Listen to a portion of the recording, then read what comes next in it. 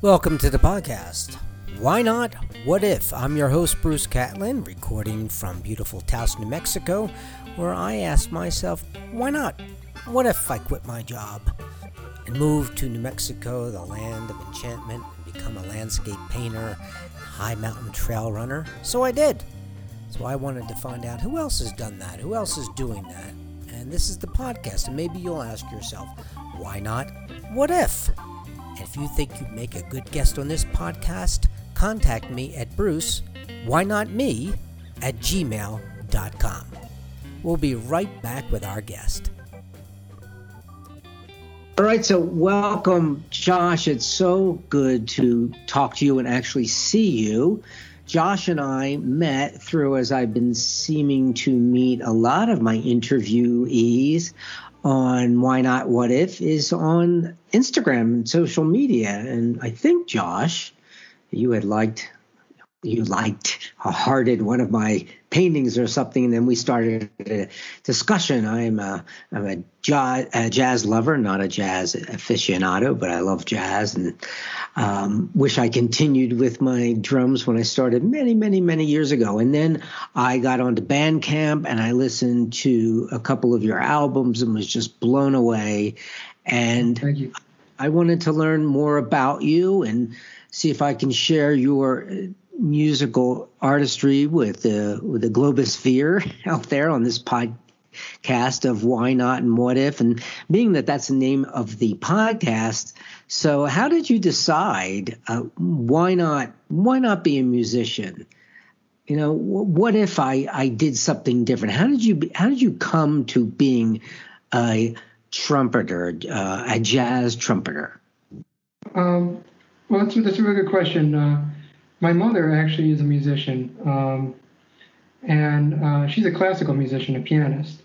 And the story of how I got started is actually a really interesting one, because I didn't really want to play the trumpet at first. We had, the fifth grade band in school, and we would sign up. There was like a trial, and you would try 3 different instruments, for about 20 minutes, and they decide which one they wanted you to play. And so they put me in there, and I actually wanted to play the percussion, because I just thought, I was a 5th grader, and it seemed like toys to me. It seemed like fun to hit stuff and make funny noises and stuff. But I guess, my mom felt at the time that I would not be playing enough in the band if I played the percussion. She thought there'd be too much resting, and so she wanted me to play. So then I got really into the saxophone. I thought it would be really cool to play the saxophone. So the 3 instruments we agreed to sign up for were saxophone, trumpet, and violin. And my mom actually told me, your name is Joshua, so you really have to at least try the trumpet, see if it's right for you. I was like, okay, what the heck, I'll give it a try. But I really wanted to play the saxophone. And so they started me on the violin, and I just, I wasn't very good. And I was like 10 or 11, and so it was pretty much too late for me to start, the way things are with the violin. Kids start when they're like 4 or 5. And it just wasn't for me. So, and before that, I should also mention I had piano lessons for a couple of years with my mom, and so I learned how to read music and everything. So that gave me a little bit of an edge. But I didn't really take to the piano either. So I was playing the saxophone, but they gave me a tenor, and I was such a little kid that the tenor was like bigger than I was, so I really couldn't play it. And of course, I didn't know enough about music at the time to say like, hey, how about an alto or a soprano or something? I'm glad I didn't, because then they put me on the trumpet, and they actually gave me a cornet. It's like a smaller trumpet. Louis Armstrong played the cornet a lot. I'm sure many of you have seen it before, but it was a funny thing. The minute I started, they showed me how to buzz the mouthpiece, which is, with the trumpet, you have 2 components. You have the mouthpiece and you have the trumpet. And you put the mouthpiece into the trumpet and you blow into it, and that's how you get the sound. But you can also play the mouthpiece just by itself. And so the lady who was instructing me taught me how to buzz the mouthpiece, and I did that. Then I put the mouthpiece in the horn. And it was the funniest thing, but I felt like I had done it before at some point. You ever do something for the first time, but you feel like you've done it before? Mm-hmm. I just had kind of that feeling. And, she was just basically, I could just kind of play it. I mean, I could get kind of a good sound. and I kind of took to it. And that was like the first time in my life that anything had ever come easily to me at all. Like I had always struggled with, learning. I wasn't a great student in school. I was okay at sports, but I wasn't, incredible or anything. So it was the first time I ever did something, and it was like, it really kind of clicked with me. And I was like, wow, this is amazing. But I still wasn't really interested in doing it. But they signed me up. They said, you're playing the trumpet, and that's all there is to it. So then the first month or so, I didn't even really practice. I just didn't take it seriously. And then after about a month, they said, we're going to give you a playing quiz, and everybody had to get up in front of the class and play a song, completely solo. And I got scared. How old were you at this point? I was 11, I think, 10 or 11. Wow. And my mom was always on my case. She was like, if you don't practice, you're never going to get good. And I was like, well, I mean, I don't really care that much. This isn't really that important or what. I mean, I just didn't, take it seriously. I practiced like 2 days a week, so I wasn't like not doing anything, but I wasn't taking it seriously. And then this playing quiz happened, and I got really scared I was going to embarrass myself, because the trumpet's the kind of instrument that, and I learned this pretty quickly, like, you really have to practice it every day. If you take a day off of the trumpet, you're going to notice. I mean, if you really practice all the time, other people might not notice if you take a day off, and if you take 2 days off, people are going to notice probably. 3 days off, everybody. It's like the famous quote, was it Vladimir Horowitz? Somebody said, I take 1 day off, I know it. If I take 2 days off, my wife knows it. If I take 3 days off, everybody knows it. And so so I started practicing I don't know if I started practicing every day, but so then I get up there and I do this playing quiz. And I was playing like Go Talent Roadie or something, something like that. And I didn't do great, but I did okay. I didn't embarrass myself. And then I started thinking, if I really like stuck with this and kept practicing like I did this last week, how good would I start to get? And so that's what really, I just started practicing every day after that. And then I started to get better, and that gave me more of an incentive to keep doing it.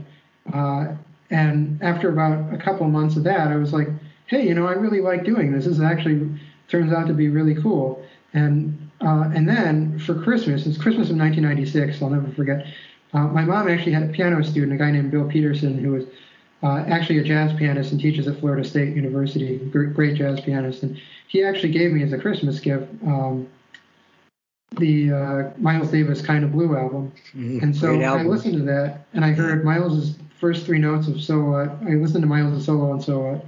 I listened to what everybody else was playing on that, and I was pretty much like, wow, that's the way I want to play.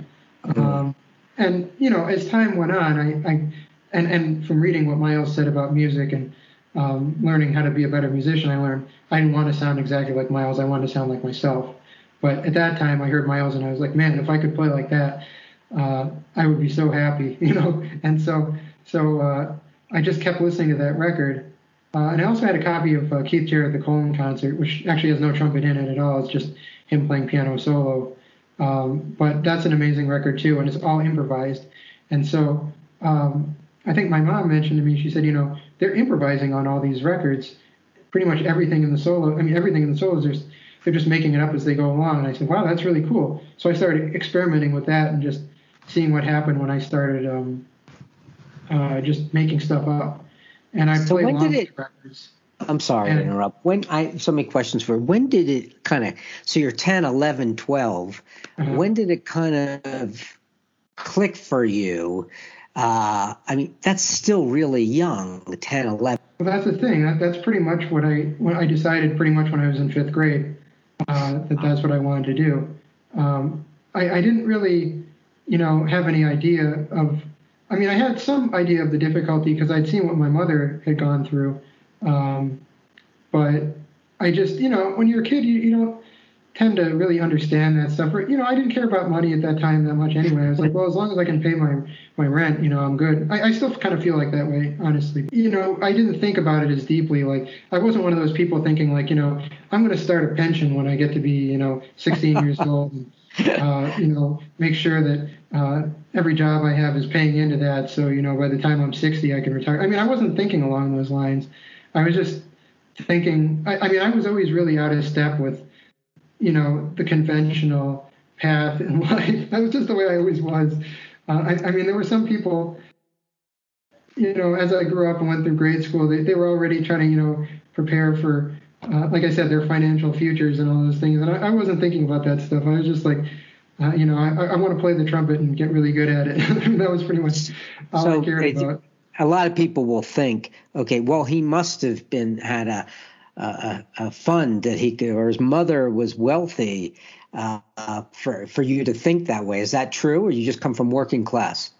I mean, my father is a college professor, and my mother's a musician. I grew up, from the time I was 9, I grew up with my mother mostly. So I had kind of a mix of kind of, middle class, upper middle class experience from my father, but also kind of actually a working class experience from living with my mother. And so I kind of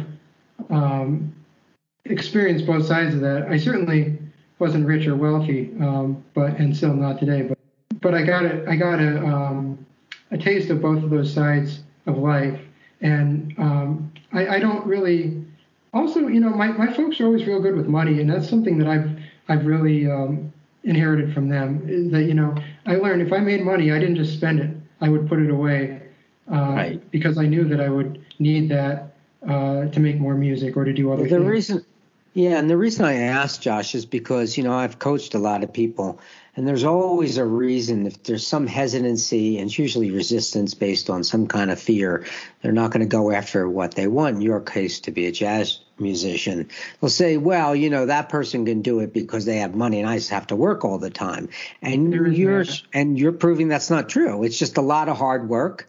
Most of us come from middle class or middle upper class because the wealth gap is so big. So I just wanted. I'm going to say another thing. I think this is an important thing. Like Miles Davis's father was a dentist.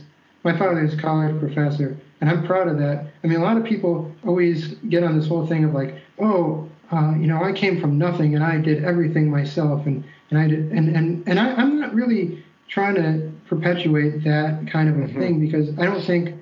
I think like most people in the regular music field, I mean, maybe in hip hop or rock and roll it might be different, but I mean in the jazz field, most people these days don't come up from dirt poor backgrounds, because those, unfortunately, because I've seen this having taught in many schools where people really were coming from more impoverished backgrounds. A lot of those people don't even get to play instruments, and that's actually something that I've worked to help improve, because it's really a shame that people from certain backgrounds don't even get a chance. And actually, I wanted to be a classical musician at one point in my life, in addition to being a jazz musician. And, as a classical trumpet player, to play in an orchestra, you have to buy all these different trumpets. And I remember thinking, for a kid who really doesn't have much money, that would be, I mean, I didn't do it even then, because, that was hard for me to do, and it just didn't seem for me really what I wanted, so I just didn't go there.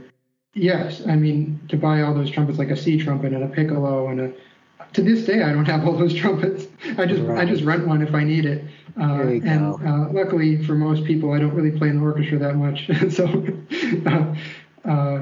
So that's pretty much, but I'm proud of my parents and what they've accomplished. My mother worked so hard for so many years on Long Island and New York City for about 25, 30 years.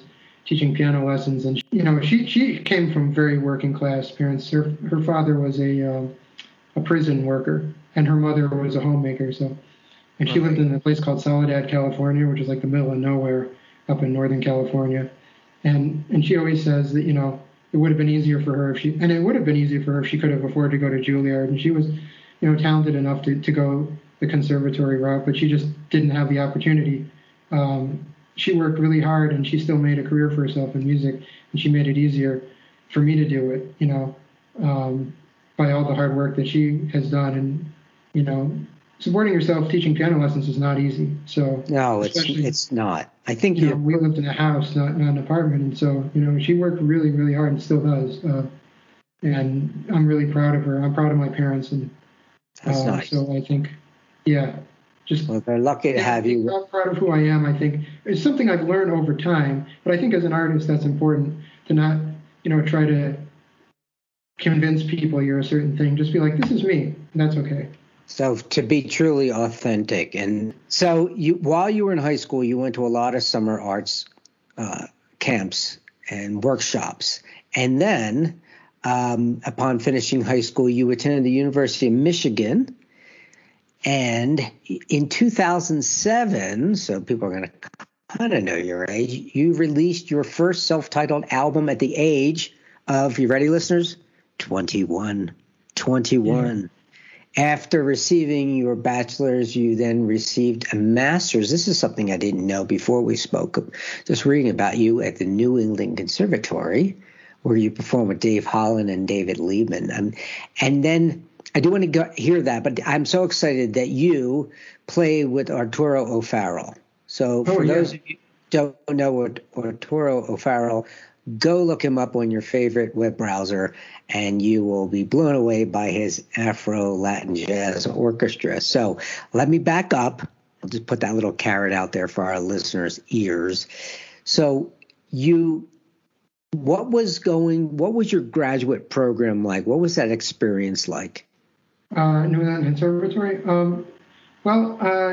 was, it was an amazing thing for me because I had been in Ann Arbor, Michigan for, I think, 15 years. I was born in New York, and then when I was 6, my parents thought it would be better for me if we moved out to the Midwest, and so we moved to Ann Arbor, Michigan, and I lived there for 15 years. And it's a small town kind of. I mean, it's about 100,000, 150,000 people.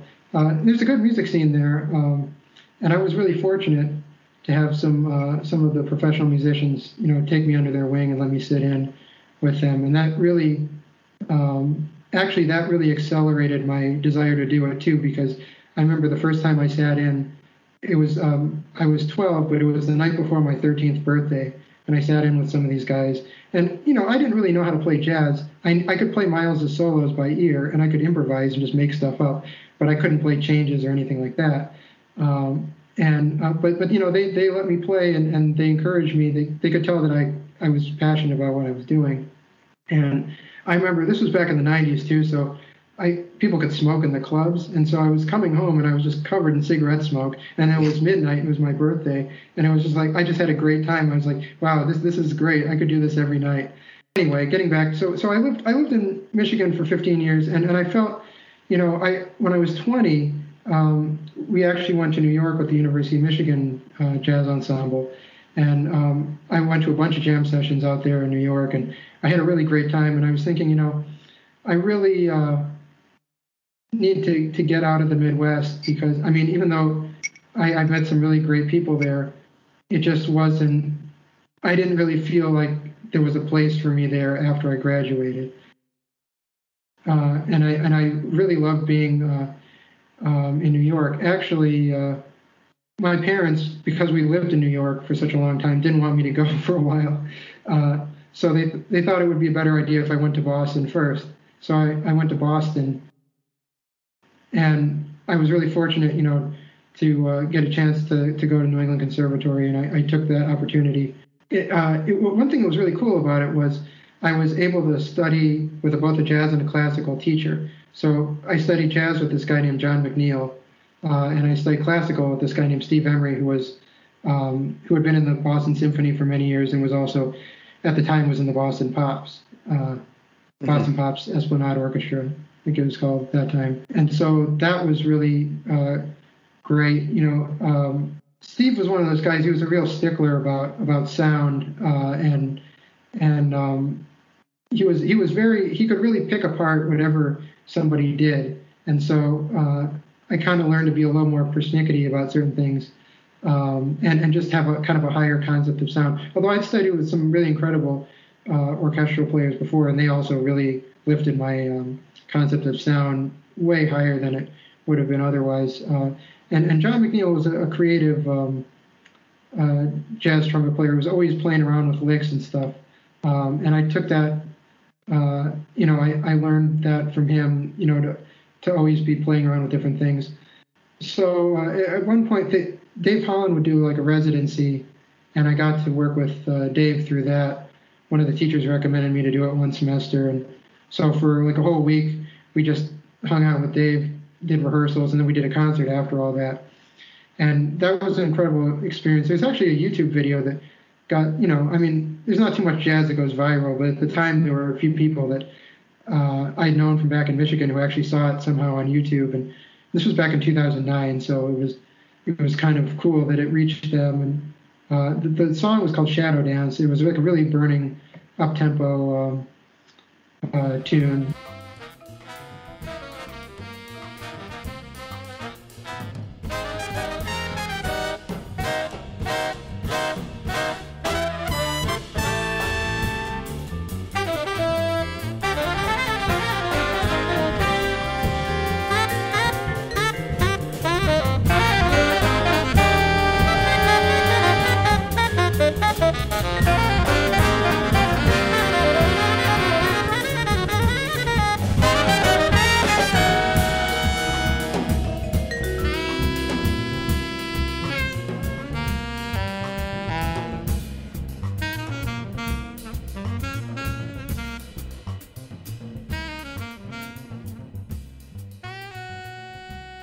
But one thing about Boston that I really got out of that more than anything was I started really working as a musician. There were a lot of gigs around. And I was fortunate that a guy who was doing a lot of the gigs in Boston, another great trumpet player named John Raplogo, is a really good friend of mine to this day. He's been a friend actually for like probably 15 years now. When he couldn't make a gig, often would call me. And so that kind of got me out there in a lot of new situations, and I made connections. And I started learning how to sight read because that was something that I was going to struggle with, and just certain things that just a lot of on-the-job experience, which you really can't put a price on, and getting to work as a musician while being in school is really cool. The whole experience of just playing all the time like that really got me, gave me a perspective on like the kind of work ethic that I had to develop. And so that was really, really valuable. So that was pretty much, for the most part, my experience. At some point, when I got out of school, I actually just gigged for about a year, and I was playing all kinds of gigs. I think I kind of almost got a reputation as like the guy who would take any gig, no matter how stupid it would make you look. Like if you had to wear a funny suit or something, like I didn't care. I just I would do it whatever it was, as long as it paid. And so I lived like that for a year, which is basically like a poverty-stricken existence. And then I got this job teaching at a music center, and I got a few private students, and I was doing pretty well for a while with that, in addition to the gigs and everything. But I really wanted to go to New York. I knew that eventually, I was going to have to do that. In the first year in Boston after school, I was like, I didn't feel quite ready to make that move because I was just kind of, getting a feel for what my financial life was going to be like. And I just didn't, moving to New York, it costs a lot of money. You got to save money. You got to go there with some money saved away too. So I just thought, I'm not quite ready to just jump out there and do this. So I waited another year, and that's when I got that job teaching, and I saved up a little bit of money, and then I just made the jump to New York. That was 2012, fall of 2012, and yeah, that's pretty much that experience of Boston. So when you moved to New York, what were you doing to pay the rent at the time in between gigs? Well, there were a few things that I did. One, I had a little bit of money saved away, so I wasn't like, on the verge of being destitute. I wasn't one of those people like I came to New York with like $15 in my pocket. I wasn't quite that much of a hustler. So I had a little bit of money saved away. I mean, not a ton, but I had some. But I also was going back to Boston and doing gigs because I'd seen some of my friends who made the jump do that before I left, so I kind of made note of that. And then about 2 months or so in, I actually got this like, one of those music to your home teaching jobs. And I also had, believe it or not, I had such a bond with some of my Boston students that they continued to take lessons with me on Skype even when I was in New York. So I had a few students. So that actually helped me a lot. So a combination of those two things. And again, I really was not making much money at all, but I was okay with it because I wasn't, at one point my bank account really was going down because in New York, unfortunately, a lot of the gigs don't pay. And John McNeil had told me, take every gig that you get offered, no matter what it is. And I took some crazy gigs, and some of them really didn't pay much of anything. There are a lot of big band gigs out there in New York, and a lot of those, unless the band leader is paying you out of your pocket, you make like $10, $20. I mean, there was a band there's a lot of big bands out there. I won't even mention them by name, but there's some that, it literally pays like $10, and you do it. It's just to make connections and be heard and just make friends and have a good time and, play music. And, eventually at a certain point, I didn't really want to do the big bands quite as much anymore. But that was several years later. So tell me, I did a bunch of those. Yeah, it's unfortunate that arts in this country and artists are not valued as other industries are. Tell us about when you got to play with Arturo Alfaro. Well, so that was a really interesting story. That was kind of basically what happened was I was on Craigslist just looking for gigs. And believe it or not, Arturo had just become a teacher at Brooklyn College. And they needed trumpets in the Brooklyn College band. I think they only had a couple of trumpet players. And so they said, you don't even need to call us or anything, just come. And I was like, at first I didn't want to do it because I was like, I don't really want to play with a school band again. I was talking to my mom about this, and then she said, no, Josh, you're going to do it, and that's all there is to it. I was like, okay, I guess I'm doing it then. So I came down there, and I thought I was only going to make a couple of rehearsals. And actually, another interesting thing is one of my teachers, Rich Willie, had played with Arturo before, not in his big band, I don't think, but he played some gig with Arturo in the South somewhere. I don't know what gig it was, but he was friends with him, and he said, when you get to New York, you should look up Arturo and see if you can play in his band. And I thought he was joking because I was 25. I was like, yeah, maybe in 15 years or something. Wow. But then, amazingly, I ended up, sitting in Arturo's trumpet section. I think it was about a year into my move in New York. That's right. But anyway, so I joined I came to the Brooklyn College band, and, I'd been warming up that day. I was really prepared. I was trying to get my chops to feel as good as possible. And at first there was nobody there, and I was like, is anybody even, maybe it's going to start next week. Then Arturo showed up, and there were a few people there. We kind of played in a combo for a while, and we just kind of, he actually had this idea that he wanted us to come up with a song in an hour. And so he said, so he had somebody, he said, you play this, and then maybe another person, you play this, and then you play this. So, and then we'd kind of memorize it as we were going, and he'd tell you you have to remember that we're going to do this part, and we're going to do this part, and this part. And before you know it, after an hour and a half, we'd come up with this whole piece, as a combo, and we had it all memorized. I mean, it was pretty amazing.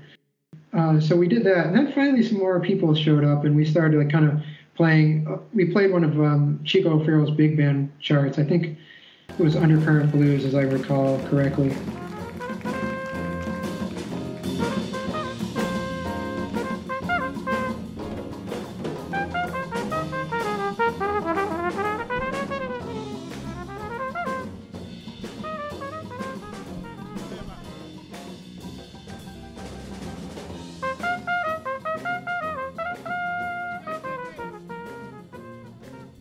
And, I was feeling pretty good that day, and I played the best I could.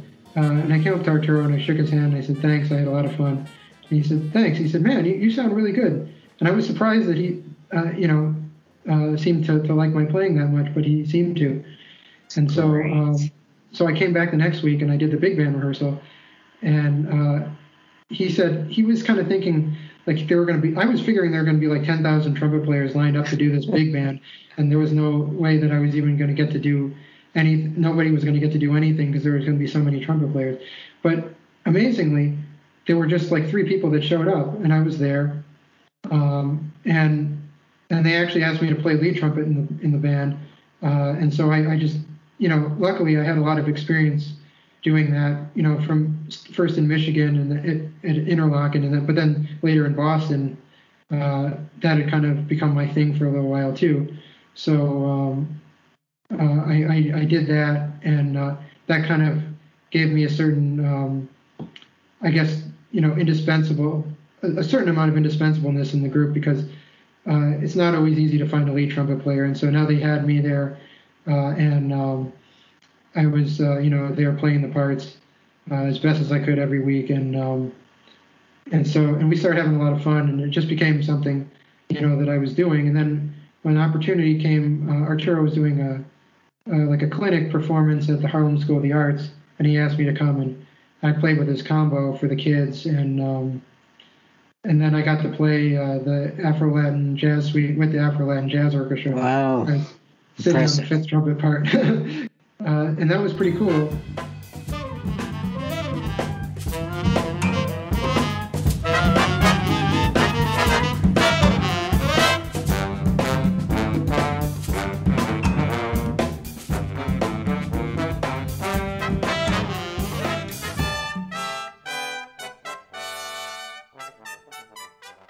So that was the first time, and then after that he called me to sub, and then probably the coolest thing was getting to play that Afro-Cuban Jazz Moods piece that was originally written for Dizzy, and I'd heard that piece before. He asked me if I could do it. I didn't really know because I'd only listened to it like a few times in my life. I said, I'll give it a shot, so we did like a bunch of rehearsals for that, and then I remember. I was looking at the part and it said I think it said Clark Terry on there, and I thought that was so cool. I was reading off, but it was originally written for Dizzy by Chico O'Farrill, so that was a really great thing. And I learned a lot from Arturo about being a musician as well.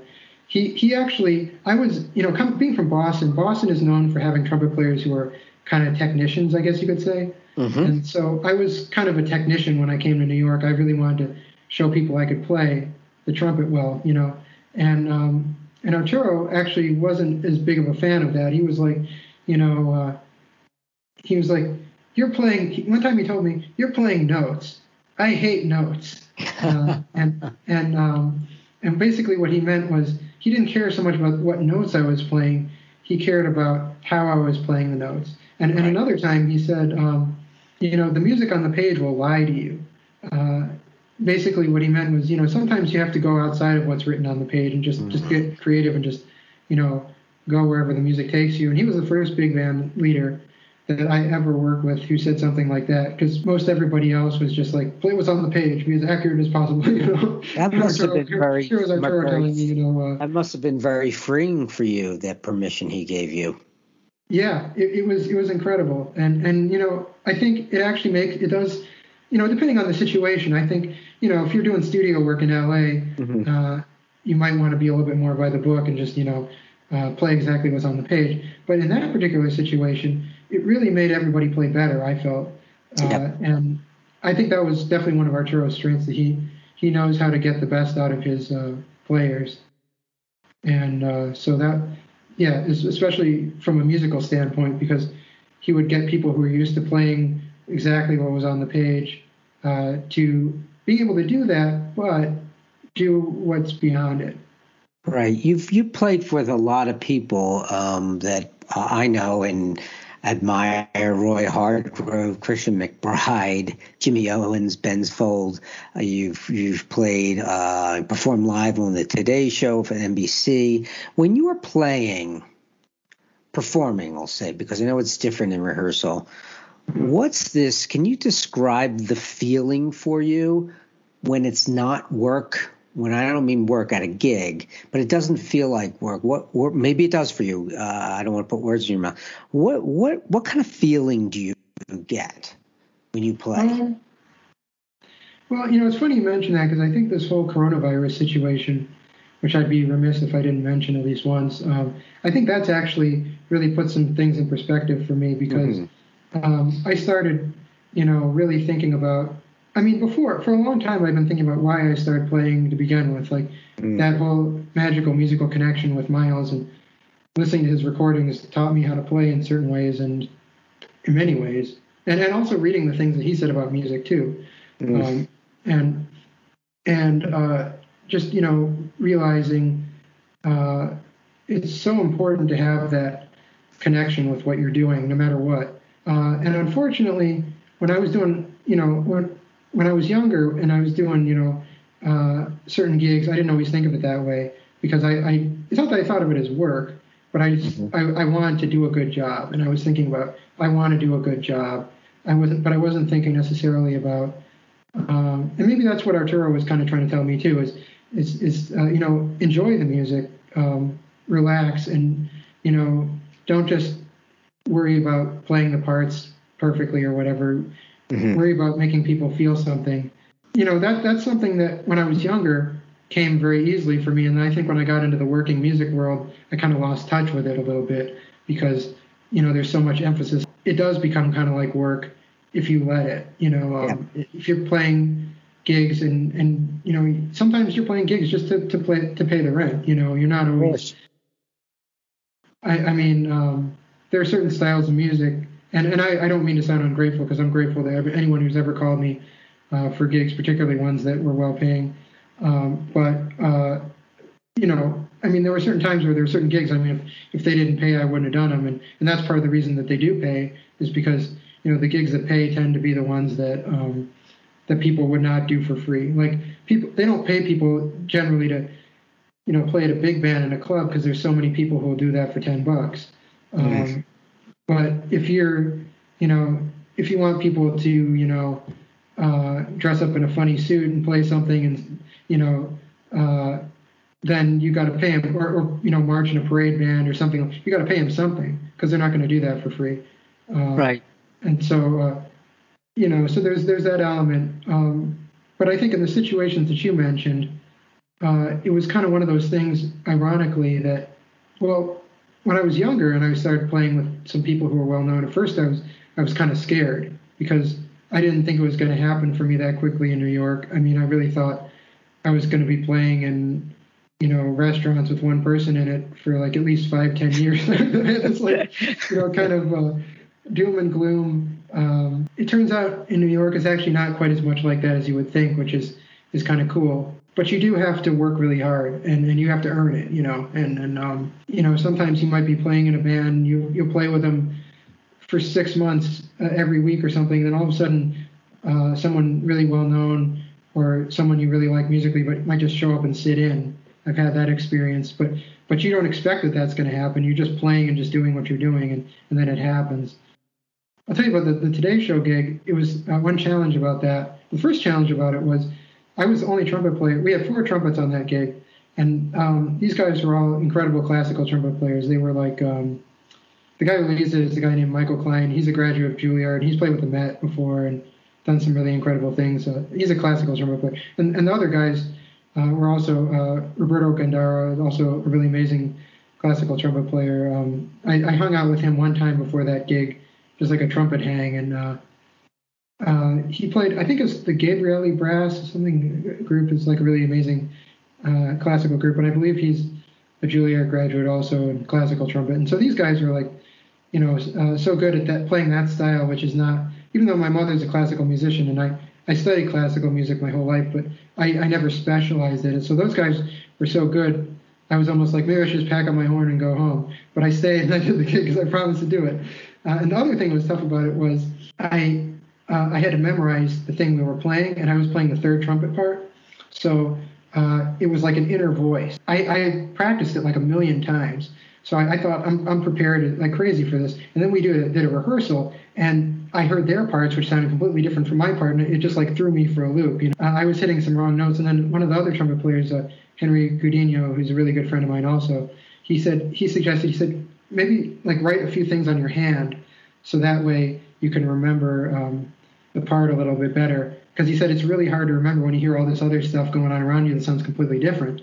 Mm-hmm. So I was like, that's a good idea. But then I did that. But then as we rehearsed it a couple more times, as we were playing it like live on television in front of millions of people, I started to hear how my part fit in with what everybody else was doing. And then it just came together. And that was the really beautiful moment of that gig. And there's actually a video of it that floats. We're wearing these royal outfits. It was for the royal wedding. People find that video.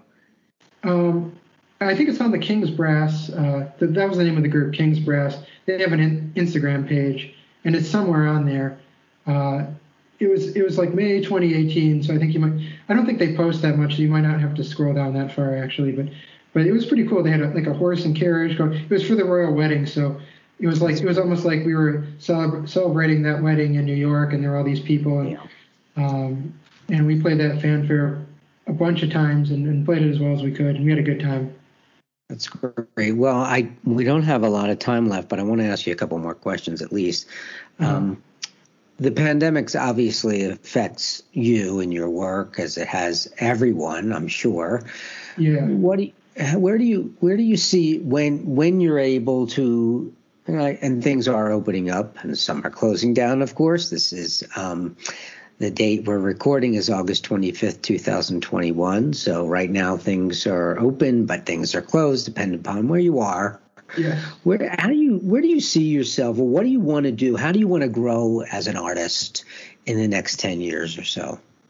Well, one thing I've been doing a lot, over the years is just working on my own voice and thinking, I spent a lot of time playing in trumpet sections and, doing those types of gigs that I just told you about. Mm-hmm. But I always, for a long time, I was thinking, who is Josh Mizrachi? And around 2015, about 6 years ago, right at the beginning of the year, I started to understand who I was as a musician. And I realized there's a lot of me that likes to go actually against the grain and do my own thing, even if it's not what other people are doing, or if it's going back to that time of first hearing Miles Davis and really hearing his individuality as an artist and realizing that I wanted to find my own way. I've listened a lot to Miles. I've listened to a lot of Freddie Hubbard and Roy Eldridge and Louis Armstrong and Clifford Brown. And one of my teachers, Rich Willey, actually said to me once, he said, if you listen to enough different people and you take a little bit of what you like of this person, a little bit you like from this person, you put together in your own thing, you start to sound like yourself. So I've been kind of finding, and it's a never-ending process. I'm always learning, who I am on a newer level. But I found since I've been doing gigs as like a soloist or smaller bands, really bonding with people, and it's a challenge because it's not as remunerative at all as some of the gigs that I was talking about and other gigs I've done. I have such a strong bond with so many of the people who listen to me. I've had people tell me that they were having a horrible day and then they heard me play at a club and it made them feel better. And when you hear things like that, it's like it just makes you feel like what you're doing is reaching someone, and it really makes you feel good. That makes you very wealthy indeed. Yeah, and so I've thought a lot about that. As far as the pandemic, I honestly had a lot of anger regarding the situation because there were certain times where the pandemic got really bad and I had to go to the dentist, and I was thinking I want to go to the dentist, but I don't want to die, and I got really angry that I had to make choices like that, and I felt angry about all the people who were just kind of left in the lurch with this whole thing. They lose their jobs, they lose their apartments. I've been fortunate to keep a roof over my head during this whole time, but it's really, I'm very disappointed with the direction that this country has taken in many ways, and it's been that way for a long time with the whole Donald Trump situation, which I am very, very angry about to this day. Sure. And I don't have any qualms about expressing that, which I don't know. Some people say, oh, maybe you shouldn't be so honest about that. You might rub someone the wrong way. And sometimes I'm just like, I don't care as far as that, because what he's standing for is for something that I do not stand for. Can you endorse. Take your anger out through or channel it through your horn? Sometimes, yeah. I actually wrote a song called Code Red that basically about the danger that is always around in this world. And I can't just blame the United States. It's really in a lot of different places. There's always so much danger. There's viruses, and there's income inequality, and there's this and there's that. All kind of, how much time you got? Well, the music really can, as through different times of struggle, can't really make the change, but it can inspire us people to change, and perhaps your song will do that. And speaking of inspiring, if there's a parent listening to this and wants to, with a child or a young child like you are, 10, 11, 12, or a teenager, and they want to pick up an instrument, right? Maybe it's not the trumpet, but they want to play. Where do they go? What should they do? What if their school doesn't have instruments? That's a great question. Well, assuming that their school doesn't have an instrumental program, there are a lot of extracurricular programs, that a lot of musicians are doing that really help people. All you have to do is, Google, see which ones. It depends on what style. I mean, there's so many. Even, if you can't get into like the prep school orchestras or I don't know. I never did anything like that, so I don't know what it's like to get into a program like that. I did do something with the University of Michigan program.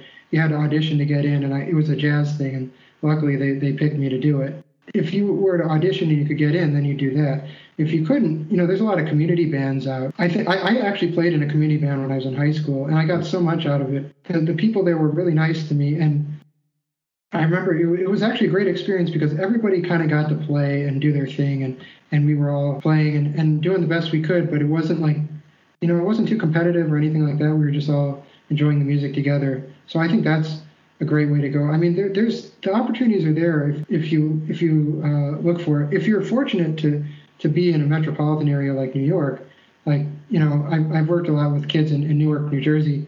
Some of them have not had the opportunity to play. We actually had this thing with the VH1 Behind the Music program where we actually brought instruments to one of these schools, and it was really cool to see that happen just because, it was such a necessary thing, and it did make me feel like, yeah, everyone should have a chance to play music. I mean, there's also the challenge of affording an instrument. Renting an instrument is a possibility. I actually did that for several years before I finally bought a trumpet. It was late middle school. I think I finally bought one. Yeah, Are you teaching now? Yeah, I am. I've been teaching Skype lessons privately, or? Yeah, I've been giving private Skype lessons. One job that I actually had right before the pandemic, which we're not quite ready to start doing it again, but I actually had a gig in New York playing jazz for kids and teaching them about jazz. So actually, that's another thing. If one was in the New York area, like we were going up to places in the Bronx, that wasn't so much into the New Jersey area, but in New York we were getting to play jazz for kids, and we're just starting to get to do that. And that was a really cool thing. So, I mean, it depends on the area you live. It's a very individual thing. I mean, actually, growing up in Ann Arbor, Michigan, I mean, there weren't like a ton of opportunities for me to play either, but I was able to find like community bands. I did the school bands that I could for a while. There was a performing arts school, local performing arts school. I mean, I found some opportunities. So a lot of it depends on where you live, especially if you're near a metropolitan area. But the beautiful thing is that there are musicians in almost every place playing. That's right. And so if you can find those people, and if you live in a really small town and you're really, like say you lived in Nebraska or something, if there is a place where there's a band playing, there's probably maybe not quite as many people who are playing out there. You maybe could go to a professional band if you're a kid and you're really serious, and you might be able to sit in. They might let you sit in. And there's just seeing there's always something in almost every place. And if it's not exactly where you are, there's probably something a half hour away. I mean, unfortunately, I haven't lived in that many different places, so I can't speak for every place. But I do know people who have moved to different areas when they were kids just because they had a better music program or it had something that, really opened up a door for them. And so, I think those are all possibilities. I think if anyone was really, having trouble and they wanted to contact me and tell me about their situation and want any advice, I'd be happy to give it. So, Josh, if someone's in the metropolitan area, or even if they're not because of Zoom and Skype, how can people contact you about lessons? Well, there's Instagram. There's Facebook. I have an email address, jamesrucky@gmail.com. You can find me on Instagram, which is my name, Josh Mizrachi, or Rebel with a trumpet, one word. You can find me at jamesrucky@gmail.com. I try to be good at responding to emails. You can find me on Facebook. Just type my name. Yeah, that's spelled Mizruchi.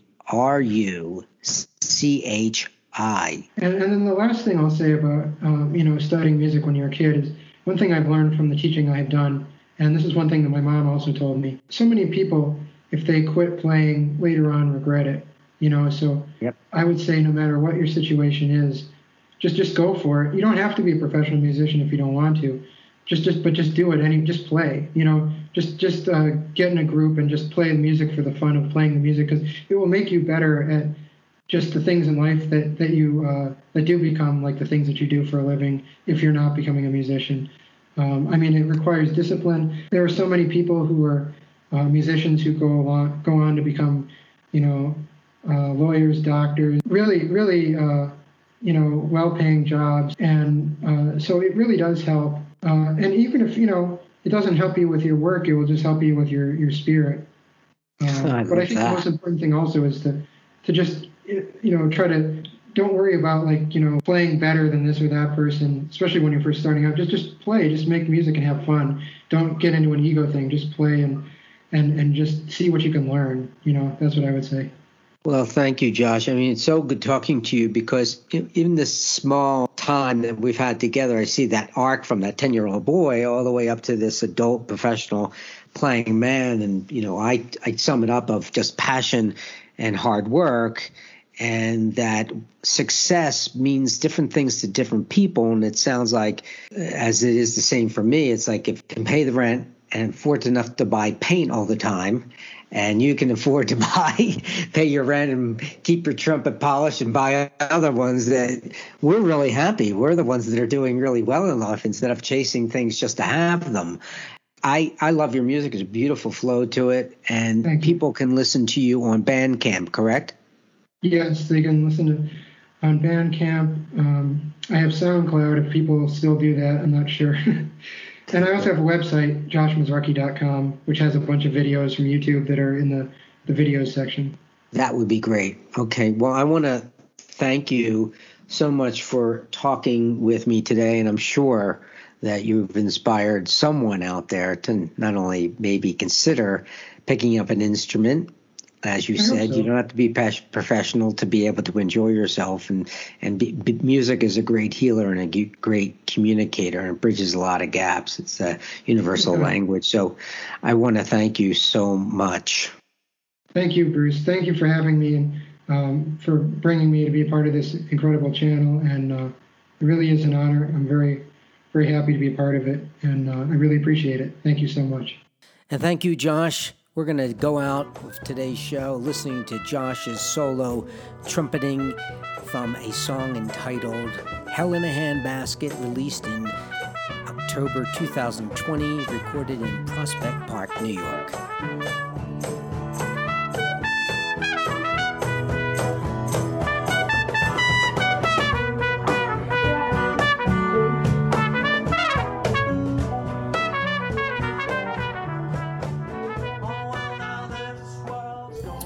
Well, I hope that you enjoyed today's episode of Why Not, What If?